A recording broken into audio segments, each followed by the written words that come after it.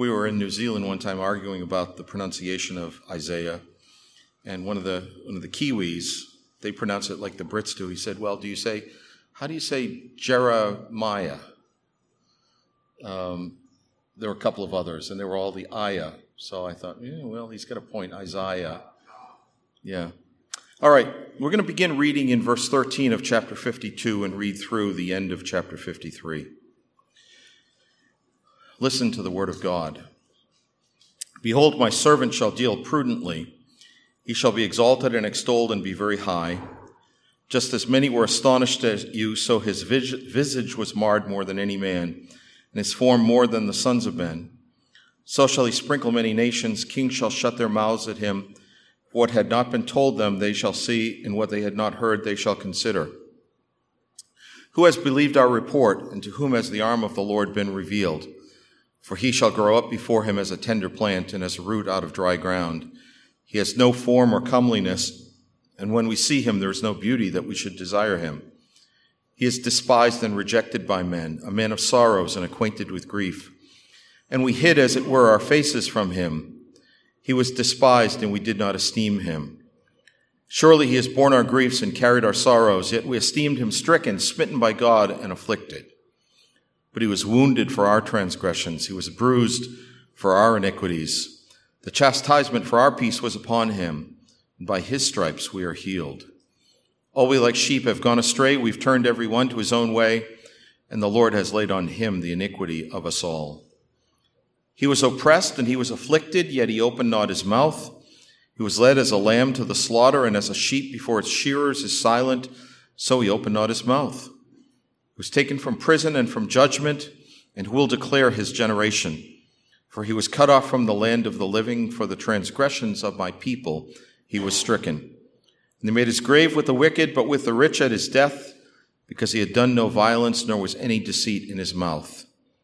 Yet it pleased the Lord to bruise him. He has put him to grief.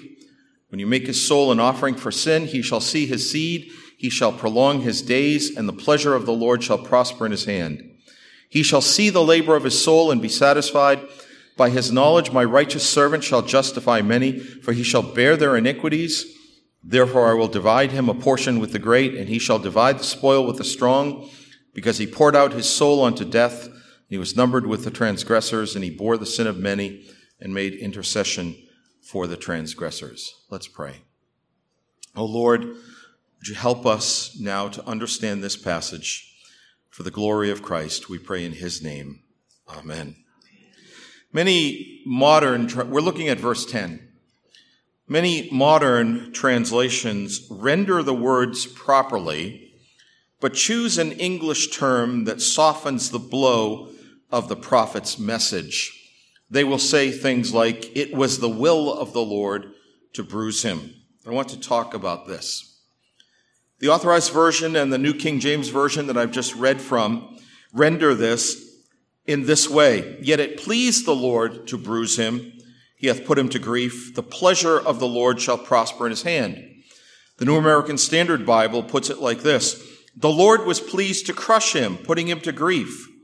The good pleasure of the Lord will prosper in his hand." The Hebrew verb that is used here clearly carries with it the sense of will or purpose. Thus, the modern translations are not incorrect. But the word carries the sense of will or purpose in the context of something that pleases or delights. And both of these ideas are present here at the beginning and at the end of the verse. Listen again.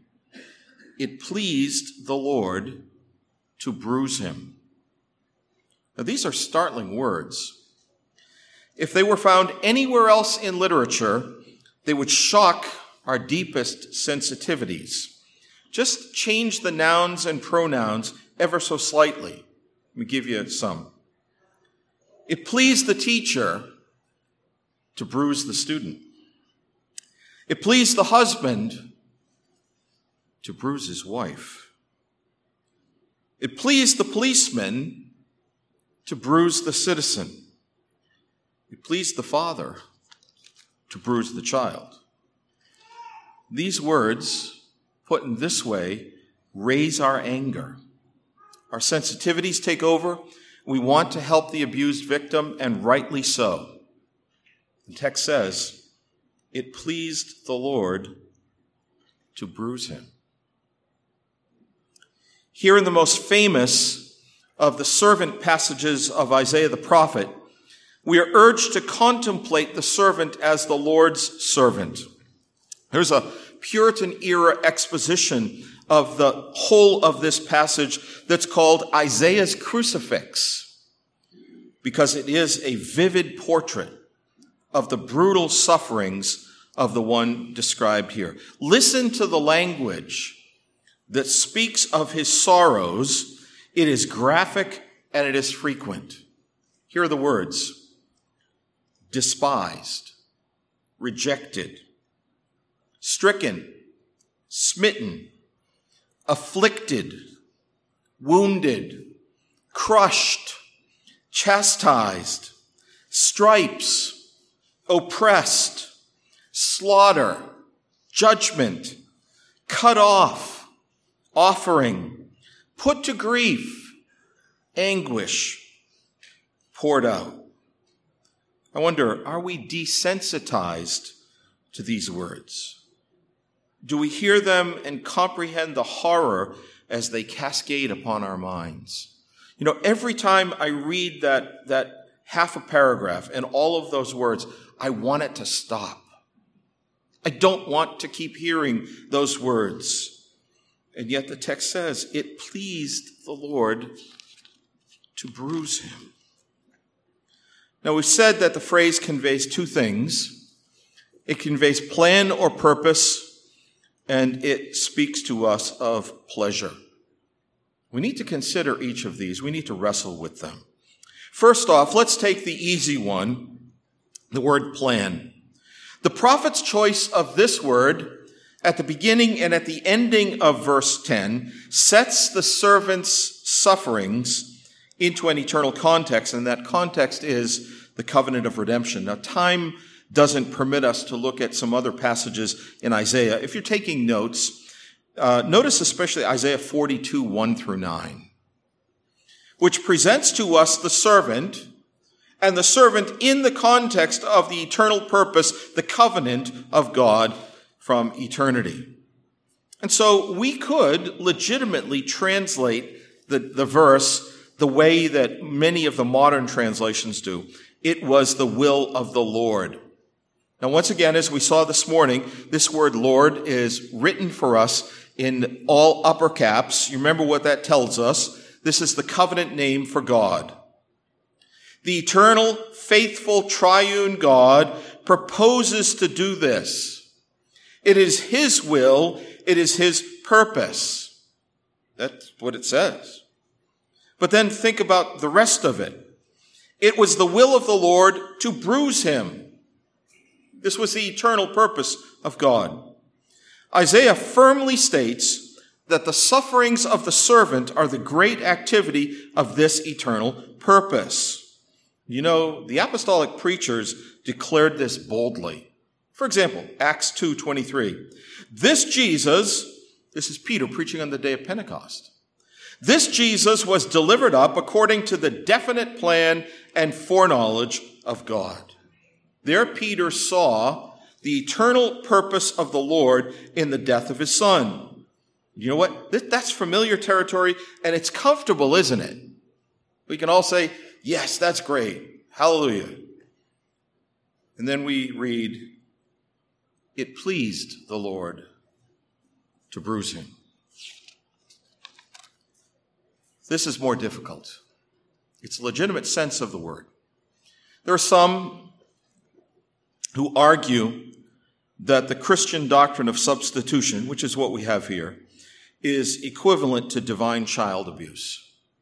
That this text implies that the Father in heaven gleefully poured out his wrath upon his Son on earth. Is that right? Of course not. Never.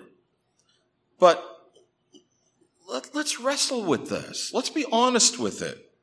And so what do we say? How do we handle this? language that when we change the nouns and the pronouns becomes so frightening to us. What do we do?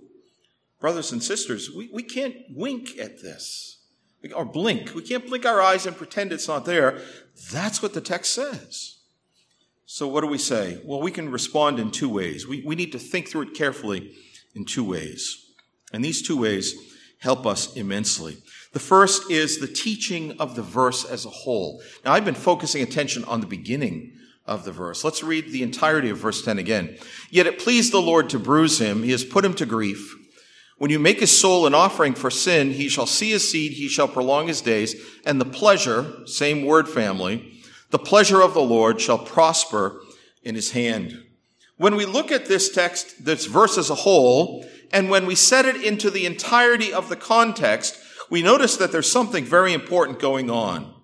That the one who is described here is a sin offering, but not for his own sin. Verse 6, all we like sheep have gone astray. We know these words so well, and they're true of us. We're like the sheep that have escaped from the pen and are walking in danger, doing our own thing. We've turned everyone to his own way, and the Lord has laid on him the iniquity of us all. He encountered the wrath of God. Wrath requires a sacrifice, a propitiation. And the one who is described here is the one who gives himself as a propitiation to satisfy the wrath of God against sin. We see in verse 5 language, he sees his offspring. That's in verse 10. He sees his offspring, his elect people. And he knows as he endures this bruising or crushing, which is another way that word could be rendered, he knows that his suffering is for the benefit of his elect people. This is where verse 5 comes in. He was wounded for our transgressions. He was bruised. That's our word from verse 10. He was bruised for our iniquities. The chastisement for our peace was upon him, and by his stripes we are healed. In verse 12, we learn that his days are prolonged. This is a reference to his resurrection from the dead. Even in the face of death, he will be raised for our justification, as Paul says. And at the end of verse 10, we read this phrase, the pleasure of the Lord prospers in his hands. I'm getting those two P words and the S's on the end mixed up. He accomplishes all that the Lord sends him to do.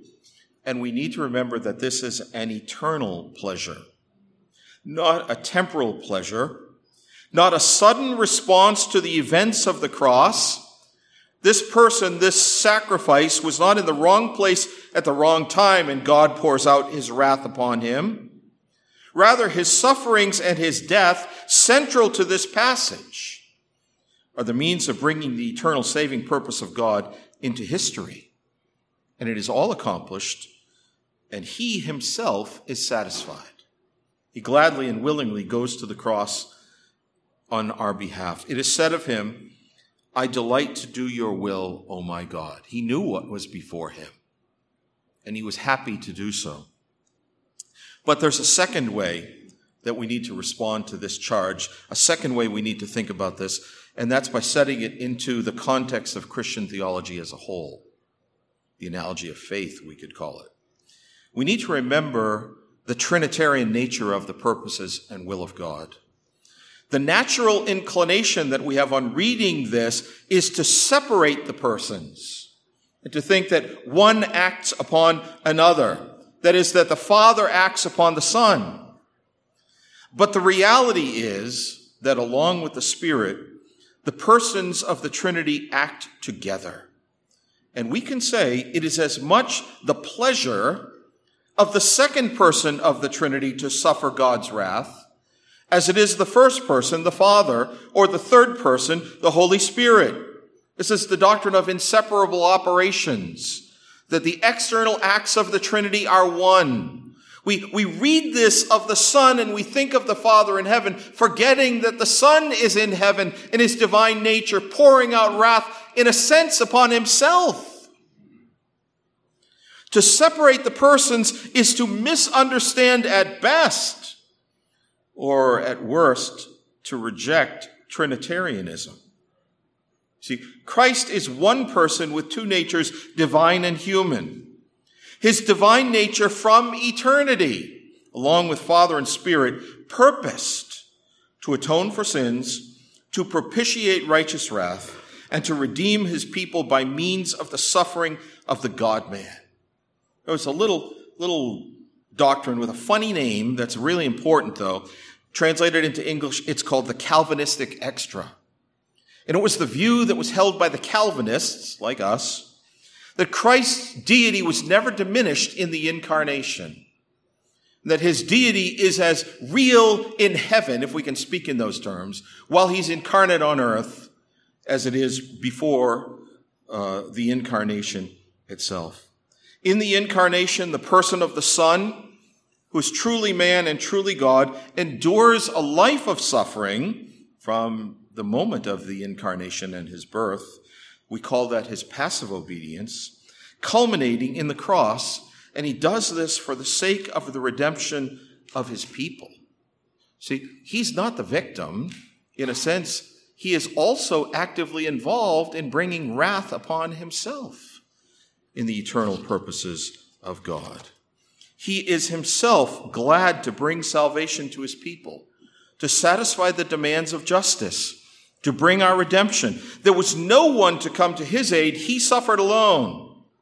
But you see, together, both the context and the theological testimony of all Scripture assist us to understand what is happening in this place. It pleased the Lord to bruise him. The eternal purpose of God, his eternal pleasure, not a momentary response to an action in time, not, as I said, because Jesus was in the wrong place at the wrong time. It's not an incident in which the Father gleefully tortures his Son, as some want to characterize it, but rather this is an eternal pleasure. Unchanging, undiminished love for the elect, shared by Father, Son, and Spirit, so that the Lord, the one God who is three and the three who are one, purpose in good pleasure to accomplish our redemption by means of the incarnation of the Son. His life of suffering, culminating in the horror of the cross, Father, Son, and Spirit are eternally pleased to bring forgiveness to sinners who believe in his Son. So the gospel message is, do you believe in the Son? God himself provides redemption through the Son. And if the Lord is pleased with the atonement of the Son, why aren't you? See, why aren't you? If God himself is pleased with this. Do you contemplate the eternal pleasure of God accomplished in the crushing of his Son?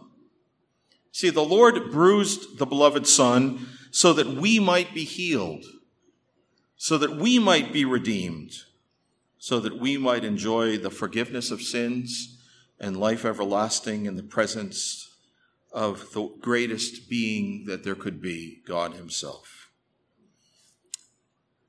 Christian believer, I ask you the question, when you contemplate this, do you love him? We love him because he first loved us.